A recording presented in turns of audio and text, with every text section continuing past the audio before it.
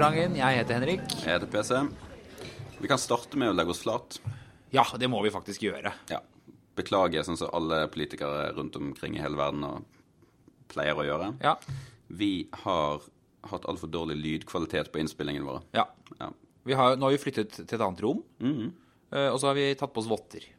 Ja, fordi vi fikk kjeft og kritikk fra noen trofaste lyttere. Ja. Som var veldig fornøyd med innholdet, det må vi kunne si. Altså det var veldig hyggelig. Veldig hyggelig tilbakemelding. Men vær så snill, spar ørene mine. Var det en som skrev. For det at vi gjør sånn som politikere gjør, det er en yrkesskade. Ja. Når vi mener at vi har et godt poeng, så slår vi i bordet. Eller når vi mener at vi har et dårlig poeng, men vi må bare prøve å få det til å se ut som et bra poeng. Nå holdt jeg på å gjøre det. Ja, jeg også. Eller når vi sier noe helt selvfølgelig. Sånn, kriminelle hører hjemme i fengsel, ikke på gata. Sånn. Ja, ja, selvfølgelig. Og jo mer ut på tynn is du er, jo mer nikker du. Ja. Jeg har faktisk en historie. Jeg kjenner en politiker. Fantastisk type. Han hadde briller uten styrke i debatter. Fordi at når han skulle gjøre et poeng, så likte han å ta av seg brillene. Da er det gjennomført. Men det har jo en effekt, jeg ser jo det. Ja, altså når han da lener seg litt frem, rynker øyenbrynene, tar av seg briller og sier, det handler faktisk om. Så tenker du, dette er viktig, tenker du da når du hører på. Det han sier nå er viktig. Det er så gjennomført. Uten styrke. Uten styrke. 0,0. Det der er et triks jeg skal ta fra nå. Skal jeg begynne med briller. Ja. Jeg tenkte vi skulle faktisk snu helt om på regien og begynne med ukens Hold kjeft. Ja. Jeg har brent inne med det i så mange dager nå. Ja, du sitter jo og dirrer. Ja, jeg gjør det. I påsken så brant Notre Dame. Ja. Helt Hold krise. kjeft. Nei, det gikk 15 minutter omtrent før giverne kom på banen. Ja. Og skulle ut og bare støtte om verdens kulturarvsprosjektet Notre Dame. Ja. Og den 1 milliarden rant inn, og 2 milliarder rant inn, og den tok i 7, 8, 9 milliarder. Ja. Sånn. Ja. Det er nok egentlig det. Ja. helt fantastisk. Ja. Helt fantastisk. Der har du et godt samspill mellom det offentlige, det sivile samfunn, alle krefter drar i riktig retning og ønsker å bevare felles kulturarv. Tror du ikke at noen klarer å hisse seg opp over det? Ganske mange faktisk klarer å hisse seg opp over det. Over at noen ga penger til å pusse opp Notre Dame? Ja. Og jeg mener, hvordan du skrudd sammen hvis du klarer å hisse helt sykt opp over det. Men hva er poenget deres da? Poenget er at hvis du har... Ikke gi penger til Notre Dame? Ja, altså, poenget er at hvis noen har råd til det... Ja, det deler seg i to da. Det ene er de som sier at hvorfor gir du ikke penger til de i Afrika? Ja. Eller fattige i Frankrike? Eller et eller annet fantastisk formål. Det er det ene. Ja, nettopp. Ja, du burde heller gitt til de andre. Det er det som du kan kalle for whataboutism. Så hvis, men bare for... Og så har du den andre delen. Det er de som mener at ja, det er veldig bra at noen gir penger, men det viser at vi har et sinnssykt økonomisk system, og nå er det på tide å beslaglegge folks private. Ja, fordi de har penger til å gi. Vi trenger et nytt økonomisk system. Ja, folk kan ikke ha så mye penger. Da er det mye bedre at staten tar de pengene. Det høres ut som en velkjent og velprøvd idé med middels resultater. Det er jo litt teit. Du ble ikke sur på at han hadde masse penger. Du ble sur i det øyeblikket han skulle gi dem til noe bra. Og det andre er, hva hvis Paris befolkning gikk sammen, laget en innsamlingsaksjon, hvor alle ga penger de som kunne da. 100 kroner hver eller sånt nå, og endte opp med 1 milliard. Da sier man sånn, ikke gi det til Notre Dame. Du må gi det til, ikke sant?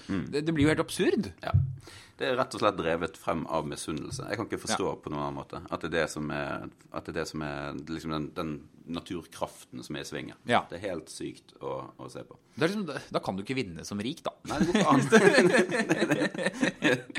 Og det finnes alltid et bedre formål. Ja. Du hadde en historie om Bill Gates. Bill Gates, ja, han laget jo en stiftelse. Han tok jo nesten alle pengene han har. Altså, han har sikkert noen milliarder liggende i en skuff et sted, men han tok jo så å si alle pengene han har, og laget en Bill Gates-stiftelse som jobber med AIDS-bekjempelse, masse sånn. Det var også noen som var sure. Jeg husker jeg var i debatt om det faktisk. For det var noen som var sure på at han kunne bli så rik. Og at det var jo egentlig ikke han som hadde skapt de verdiene. Det var jo folk han hadde ansatt som hadde skapt de verdiene. Den klassiske debatten her. Ja. De som glemmer at kapital også er en ganske viktig innsatsfaktor for å kunne Og noen tar den risikoen for å gå konkurs også, da. Så det er, liksom, det er noe der. Men plutselig han har jo ansatt relativt mange mennesker som også, ja. Men det andre som var litt gøy med den der IV-greia på til Paris, var jo at det ble jo en penisforlenger for mange av disse rike. Fordi det var jo at ene kom sånn, jeg gir 1 milliard kroner. Så kom han andre sånn, jeg gir 1,5. Så begynte de å overby hverandre, disse rike. Og så plutselig så kommer det frem at det er litt sånn absurd, men de får jo skattefradrag. Ja, gjør de det, ja. Og da var det sånn, og da ble det en konkurranse på hvem som ville frivillig frasi seg skattefradraget. Og gi det også. For det må du også gjøre. Jeg tror ikke at du skal være ganske godt skrudd sammen hvis du gir masse penger og så spekulerer aktivt i at du får igjen halvparten i skattefradraget. Ja, for du har jo ikke gitt bort. Ja, så de fleste fraser, liksom de ville frasi seg det.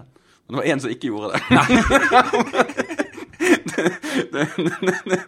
Nei, han sitter langt inne. Nei, kom igjen, nå har jeg gitt 1 milliard, liksom. Kan få skrive noe på skatten i hvert fall. Nei, men nå kan de jo tydeligvis bygge den kirken i gull, så mye penger som de har. Ja, det var en bra start i hvert fall. Men de skal vel bygge dette opp i en sånn postmoderne stil, tror du ikke det? Ja, sikkert. Ja, for å symbolisere et eller annet miljø. Ja. Likestilling, et eller annet som alle er enige om. Bærekraft. Ja. De kan lage sånn her sirkel for å symbolisere FNs bærekraftmål. Erstatte den rose vinduene fra 1200-tallet med en sånn... Kan fort skje. Ja. Det ville vært utrolig politisk korrekt, og ikke helt utenkelig at de kan finne på det. Sånn. Det var en som spøkte på Twitter med at de kunne bygge en vindmølle i toppen for å symbolisere Paris-avtalen, eller noe sånt. Nei, altså, Notre Dame skal se ut akkurat sånn som, altså, kom igjen. Og det, Henrik, der har du veldig mange med deg, og det er et slags skjult bevis på, tror jeg, at folk egentlig er mye mer konservative enn de tror. Det er når sånne ting som dette skjer, at du ser at folk egentlig har mye sterkere konservative krefter i seg enn de reflekterer over. Ja, at ting er viktig for dem, som er helt umulig å forklare hvorfor er viktig. Ja, gamle ting er viktig. Du trenger ikke være kristen for å mene at Notre Dame er viktig. For eksempel. Ja. Eller hvis domkirken i Oslo hadde brent, så ville jo folk blitt glad hvis kristen Sve skal ha 100 millioner til å pusse den opp.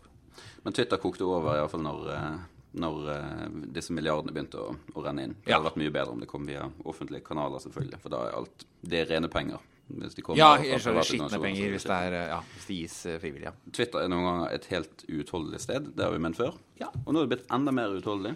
For nå har Kristin Clemet, den siste liksom, som har virkelig forsøkt å bare holde en slags form for balanse og nøytralitet og liksom, kritisk motrøst til ensrettingen og det som i veldig lenge har vært en slags form for flokkmentalitet egentlig. Enormt. På Twitter. Hun bare kastet inn håndkle. Ja. Ga det ikke mer. Hun har slettet Twitter-kontoen sin. Ja. Og jeg skjønner det veldig godt. Ja, men altså, har ikke Twitter bare sluttet å virke? Altså, i alle fall til en del av de formålene hvor det en gang i tiden var bra. Altså, hvor det gikk an å faktisk drøfte noen problemstillinger på en dannet måte. Ja. Men det er rett og slett blitt for mye dritt. Ja, det er helt vanvittig. Og det er bare sånn, folk har jo ikke noe filter på hva de er villige til å skrive til folk. Jeg kan finne frem noen eksempler. Det var en som samlet opp de tilbakemeldingene som Kristin Clemet har fått når hun har forsøkt å tre inn i debattene. Ja. Kristin Clemet var en dritt, og jeg er glad for at hun har slettet kontoen. En som skriver. En annen skriver, samme hvor ille man tror om Clemet, er sannheten alltid verre. Clemet, herre min Gud, nå har kjerringa blitt angrepet av svenskesyken, isolat neste. Nestemann skriver, fy faen, det Clemet presterer av smålig oppkult her er respektløst og kvalmt, for en ekkel arroganse den tanten besitter. En annen som skriver, nå har vi akkurat klart å stoppe kjeften på Civita og Kristin Clemet, så dukker faen meg en ny opp. Og da er det Heidi Nordby Lunde. Så twitteret nå. Så da er det noen nye Kristin Clemet, eller noe sånt, fordi hun har skrevet et... Løp for livet, Heidi! Det har vært nye hatobjektet. Og det bare fortsetter. Hun maskerer etnisk rensing med setningene sine. Hva? Hvor kommer dette fra? Det er helt vanvittig, og det er, altså jeg skjønner kjempegodt. Jeg skjønner Kristin alle. Clemet kan dra til helvete. Hun jobber for pengene som rår makten, og ikke oss. Altså... Jeg tror det at hun ga seg, er nok bare, altså det har man jo mange fått med seg fordi hun var profilert og hadde mange følgere. Men jeg tror ikke hun er alene der, altså. Jeg tror veldig mange mennesker både på høyre og venstre side har sagt sånn, det her, nå gidder jeg ikke mer, liksom. Nei. Det er bare dritt å få. Ja. Det er altså, jeg bare blar gjennom, jeg blir sånn, normaliserer rasistisk retorikk, maken til føleri og fjas, så skal man lete lenge etter. Vi kjenner Kristin Clemet. Føleri og fjas. Føleri og fjas har aldri preget Kristin Clemet. Den er antitesen til føleri og fjas. Rett og slett. Og det sier vi med kjærlighet. Ja. For den stemmen er så... Det er så viktig. Ja. Det er så viktig. I en politikk som ellers bare drevet frem av demokrati, som er et godt ord. Ja. Altså veldig, veldig mye følelser og lite fornuftbaserte avgjørelser ofte. Ja. Da er det så herlig å ha noen som sitter med litt avstand, litt perspektiv, og skriver analytisk. Og gjerne også ettergår det man har, altså, som alle tror. Og så viser det at det er ikke sånn det er. Ikke sant? Altså, og det er jo noe av det hun virkelig bidrar med, da. Apropos reiseregninger. Hun har skrevet godt om det på Twitter, og denne ellers veldig gode journalistikken som er rundt Stortingets reiseregningssystem og alt sånt der.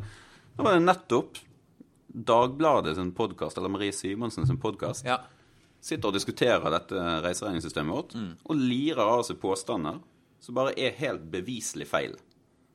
Og altså, de sier i podcasten at det ikke er kontroll med reiseregninger på Stortinget, og at man ikke trenger å levere kvittering. Det er jo ikke sant. 2 helt utrolig altså, det er jo bare utrolig bommater, rett og slett. Det er faktuelt feil. Ja, det er ikke bare at du gikk litt langt en gang, det er jo bare feil. Reiseregninger kontrolleres 1, 2, 3, kanskje 4 ganger, og man må levere kvittering på alt. Levere kvittering. Utenom bilkjøring. Ja, som er det smutthullet. Ja, og vi har snakket om det før, sånn er det for alle. Ja.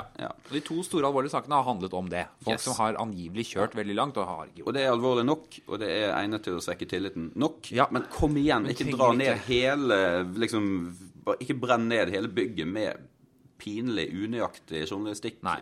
Eller i alle fall, dette er journalister som sitter og snakker i den podcasten og bare lirer av seg den type påstander. Og Kristin Clemet går ut og påpeker det, og skriver veldig ryddig og greit. En stemme som vil bli savnet. Men vi er blant de sikkert 50, jeg vet ikke hvor mange som leser blogger lenger. Det kan være mange, politiske blogger er kanskje 50. Ja, det er nok, altså sånne andre blogger. Sofie Elises silikonpupper er en halv million. Men vi skal i hvert fall lese bloggen til Kristin. Hun tjener 2,7 millioner, var det så? Ja, Sofie Elise. Ja. Men var ikke hun som tok oppgjør med sånn griskhet og pengesamfunnet? 2,7 mill. Inntekt på å skrive om sminke og... Nei, men det kan jo hende også at, altså, for først jeg tror bare det at, jeg tror som sagt ikke Clemet er alene, jeg tror ganske mange oppegående vanlige mennesker på alle spektere i det politiske landskapet har sagt, det her gidder jeg ikke lenger. Altså Twitter er i ferd med å bli ødelagt av folk som bare slenger dritt. Og da tror jeg det bare, det kommer jo til slutt å bare bli et sånn lite sort hull i samfunnet, hvor folk sitter og bare skriker til hverandre, uten noe sammenheng. Det var også debatt om Resett. Jeg satt og leste og prøvde å følge med i denne Resett-debatten. Det ble for mye for meg, ass. Ja, det ble det. Altså, Resett er et merkelig sted. For de kjøper inn 29 000 NTB-meldinger eller et eller annet sånt. Jeg tror de bare kjøper inn NTB-meldinger i hopetall. Sånn at det ser ut som en vanlig nyhetsavis innimellom. Så skriver de egne saker da innimellom. Og kan si, uansett hva du mener om Resett og sånn, de følger ikke vanlige redaksjonelle prinsipper når de skriver saker. Altså de skriver om folk og spør ikke om kommentar. Du får ikke ettergå påstander og så videre. Så om dette er en hatblogg eller et nyhetsmedium, det får man diskutere opp eller ned, men de følger i alle fall ikke redaksjonelle retningslinjer og sånn. Og så ble det jo en økonomisk sånn boykottkampanje, skulle jeg til å si, eller man prøvde å gjøre annonsører oppmerksom på at de hadde reklame på Resett sine hjemmesider. Og det ene selskapet etter det andre trakk seg, og til slutt blokkerte Google hele reklamekontoen, så Resett har ikke lenger annonseinntekter. Og så ble det en ganske interessant prinsipiell diskusjon om hvor grensene går for boykott og fritt ordskifte og alt dette. Sveinung Rotevatn var en av de som ropte Ja, han sine. burde ha hørt på det. Ja. Jeg forsøkte også å liksom følge dette her på en litt sånn nyansert måte, så jeg falt helt av. Ja, og de skriker. Altså, snakk om å stå og rope til hverandre, ass. Ja. Det var den beste plot-twisten som kom langt ut etter. Det var når plutselig Sveinung Rotevatn, som ellers hadde fått mye kritikk fra Resets følgere, Åpenbart. For å ha blandet seg inn og prøvd å få annonsører til å fjerne annonsene sine. Vigre gikk ut og støttet Sveinung Rotevatn. Det er klemmen du ikke vil ha. Ja, hvorfor gjorde de det? Jo, fordi at Vigrid mener at Resett er en anti-hvite rasisme pakket inn i integrering og assimilering, kamuflert som anti-islamisme.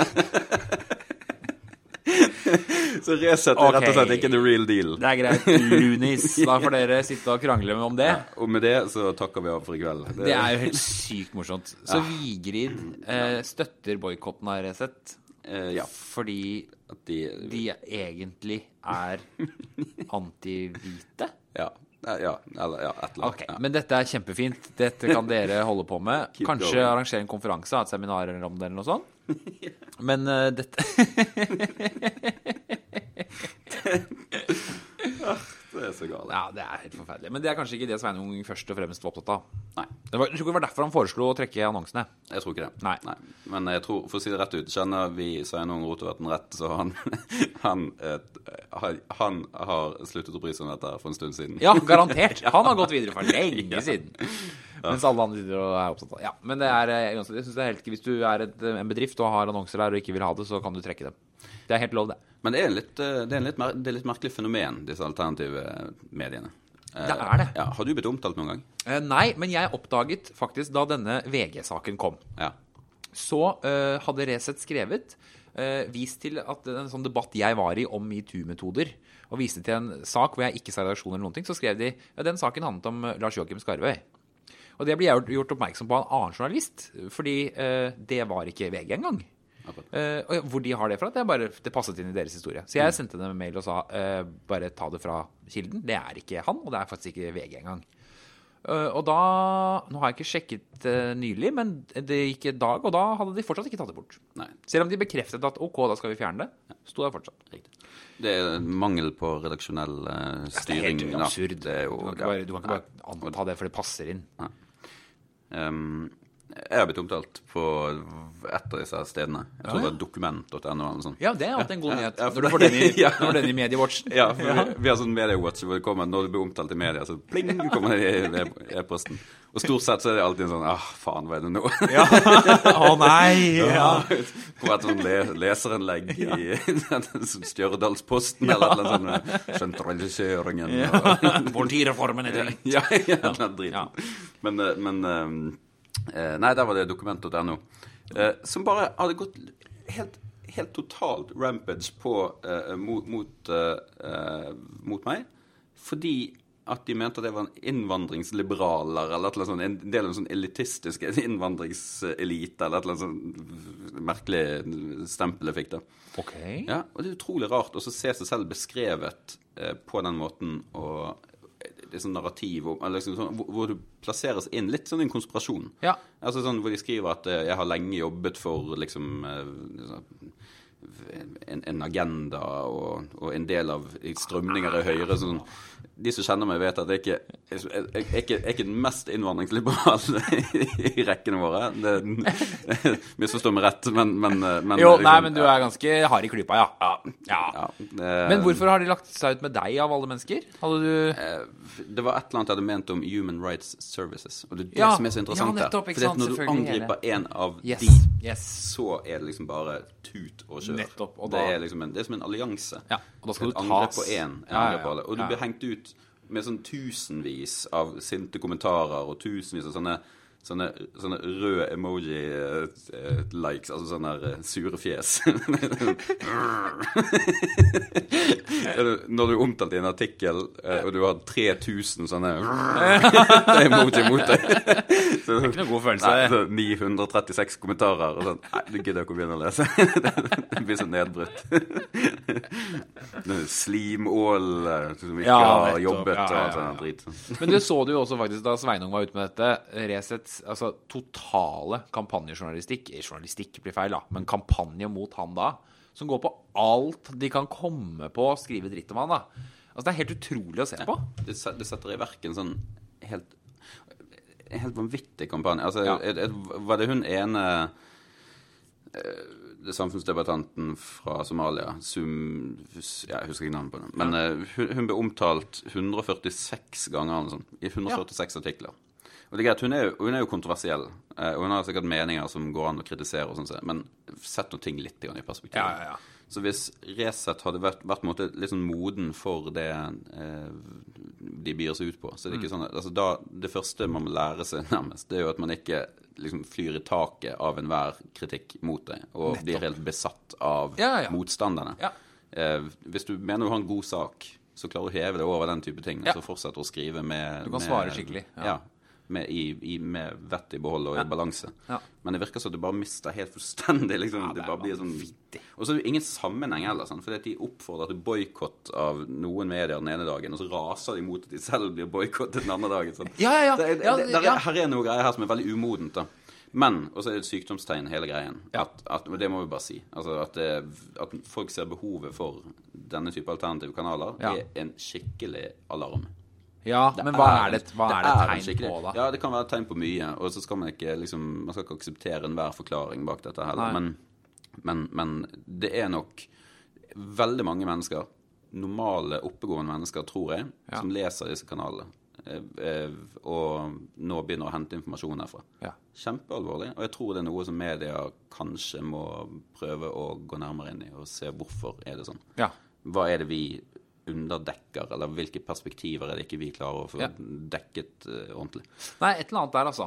Jeg så faktisk en veldig interessant dokumentar på HBO som de har laget, som nok er laget for lenge siden, eller er den jo åpenbart, for den er fra valgkampen i USA i 2012. Altså da Obama ble gjenvalgt. Da fulgte de som støttet McCain, og intervjuet dem. Og det var helt ekstremt. 2008, ikke sant? Men allerede der ser du jo da Trump-folka, ikke sant? Det raseriet begynte allerede da. Og det er en sånn helt irrasjonell greie. De ser bare på Fox News, de hater, ikke sant? Og dette er ikke sånn en gærning de møter. Det er sånn folk ute på sånn rallies. Så det er en sånn aggresjon der ute som gjør at du slutter å stole på helt sånn elementære ting som media, forskning, sånne ting. Og så bare sier du sånn, nei, jeg bare velger det bort. Og så leser jeg bare de som skriver alt det jeg liker. Og det er veldig vanskelig å komme på en god løsning på det, altså. Det er ikke noe forbud mot å lage en side som heter Reset, som er bare opptatt av... Dette er en ting vi må spørre vår neste gjest om. Fordi vi fikk en melding som plinget inn på telefonen vår fra Gard Steiro. Han følte seg glemt. Han følte seg glemt. Ikke minst fordi vi sa at vi ville ha Trine Eilertsen som gjest. Så sa han, nå er det nok. Jeg kommer. Neste uke så kommer rett og slett Gard Steiro. Han gjør det. Jeg gleder meg. Det blir kjempeinteressant. Veldig interessant. Det blir skikkelig kult. Så da må vi forberede oss godt. Jeg kan stille en spørsmål om dette. Hvordan har han som representant for mainstream media noe ansvar i dette? Et av 1000 spørsmål det går an å stille han. Ja, virkelig. Og det er blitt flere spørsmål som går an å stille han enn siden vi opprinnelig inviterte. Altså hele VG. Det blir kjempeinteressant. Jeg var jo i går hos Presselosjen. Hva sier de? Nei, altså de har jo sånn, altså det er jo alle journalistene som jobber på Stortinget da, på en måte. Kalles jo Presselosjen, eller de har annen gang til Stortinget. Egen sånn losje de har laget da. De har en sånn seminar hvert år, og da var det spørretime med motsatt spørretime. Så det var politikere kunne stille journalistene spørsmål. Kult. Det var veldig gøy. Og jeg var Høyres politiker. Så da stilte jeg faktisk vår neste gjest, Gard Steiro, spørsmål om nettopp dette med håndteringen. Altså, en ting er saken, den skal vi kanskje snakke mer om i podcasten neste uke, men at man plutselig så går VG da inn og sier nei, vi kan ikke svare på spørsmål, går inn og gransker seg selv, at de gjør alle de feilene som de kritiserer partiet for. vil det føre til at VG neste gang noe sånt skjer i en annen organisasjon, så vil man ha en større tålmodighet for at man må sette seg inn i saken før man kan svare. Det trodde han ikke. Nei. Okay. Men at de hadde lært mye av det sånn da, men at VGs jobb var å fortsette å pushe. Og det jo sant da, men... Jeg tror journalistene, altså ned på sånn menneskelig nivå, så tror jeg noen journalister som har stått midt oppi dette, faktisk kan ha tatt litt sånn, jeg tror de har varmen, altså. Shit, det der var trykk, liksom. Ja, det var trykk. Vi gleder oss til å snakke med vi gjør det. Har vi slått i bordet? Vi har sikkert gjort det. Jeg tipper du har gjort det. Ja, jeg tipper du har gjort det. Jeg må også bare si, det mediewatchen som du snakket om, det man blir redd for. Jeg blir lettet ganske mange ganger, fordi jeg har jo en navnebror som heter Nils Henrik Asheim. Han komponist. Det derfor du så synlig. Ja, jeg tror det derfor jeg du topper statistikken. Fordi han vinner jo nordiske kulturpriser og sånn hele tiden. Så det utrolig morsomt. Jeg snakket med folk fra andre partier i komiteen nå, som følger alle i komiteen. Og de hele tiden ler seg ihjel, da, for de får sånn medievårt som at jeg har vunnet den nordiske kulturprisen og komponert en ny orgelkonsert og sånn. Så det veldig morsomt. Jeg har også sånn her navnebror. Jeg fikk en i dag fra her. Trykte gleder fra Vaksdalposten. Et liv uten bøker som en barndom uten eventyr, en ungdom uten kjærleik, en alderdom uten fred, sa Karl Petter Frølik. Takk for det, Karl Petter. Det deg da. Ja. Og nå ser det ut som jeg har vært veldig synlig i media. Pinger inn på kommunikasjonsavdelingens statistikk, og de sier sånn, veldig bra, PC, du på jobb nå. Skrevet bok og alt. Ja. Da skal du videre, du. Vi må gå inn for landing. Ja, jeg skal til Orkdal. Ja, først skal du til Finansdepartementet. Der skal jeg hente dokumentene til revidert nasjonalbudsjettkonferansen, som vi skal ha på mandag. Det hørtes sykt viktig ut. Helt greit. Ikke noe dritviktig, men helt greit. Nei, og så skal jeg opp på noe som da heter Bergmannskonferansen, som i Trøndelag, som da, jeg tror det næringslivet på en måte som arrangerer da. Og det blir opp i kveld og middag og sånn, og så i morgen det konferanse da. Luksusliv, og jeg skal delta i en panelsamtale som jeg har til tema bærekraft og sort bunnlinje. Hvis du har noe innspill, så tar jeg gjerne imot. Konferanser noen ganger en parodi på seg selv, vi må bare si det. Ja, ikke et vondt ord om denne Bergman-konferansen, for all del. Men noen ting går igjen nesten parodisk. Ja. Det kulturelt innslag. Det sånne vidløftige paneldiskusjoner om hvor vi og hvor skal vi. Ja, hvor skal vi? Veien videre. Ja. Det var noen andre greier på det programmet også. Du har vist meg det før. Jeg måtte... Det gjelder jo ut en pris. Ja, selvfølgelig. For enhver konferanse må ha en pris. Ja, det gjør det. Det gjør for øvrig hvert kommunestyre og fylkesting også. Ja. Altså, herregud, du skulle satt i kommunestyre og fylkesting. Det gjorde annet, det. Det deler ut priser. Ja. Jeg vet ikke hva de fikk, men det var jo sikkert bilder eller sånn da. Men sånn, tusen takk for at du har samlet penger til dette fotballaget. Sånn var det hele tiden. Ja. Og så selvfølgelig sånn oppsummerende greier på... Ja, du må finne frem en programmet. Ja, hvor var det for noe? Det var et litt sånn ordspill, eller... Ja, var det tror jeg? Det var sikkert noe om digitalisering og bærekraft, eller noe sånt. Ja, det var noe. Ja, det var et eller annet. Det var masse, altså. Ja, men det viktige spørsmål. Som hvis du har knukket koden, så skal jeg love å komme tilbake og fortelle oss hvordan dette faktisk fungerer. Skal vi gå inn for landing? Vi får gjøre det. Ja. God tur. Jo, takk. Og så ses vi jo da til uka med Gard Steiro.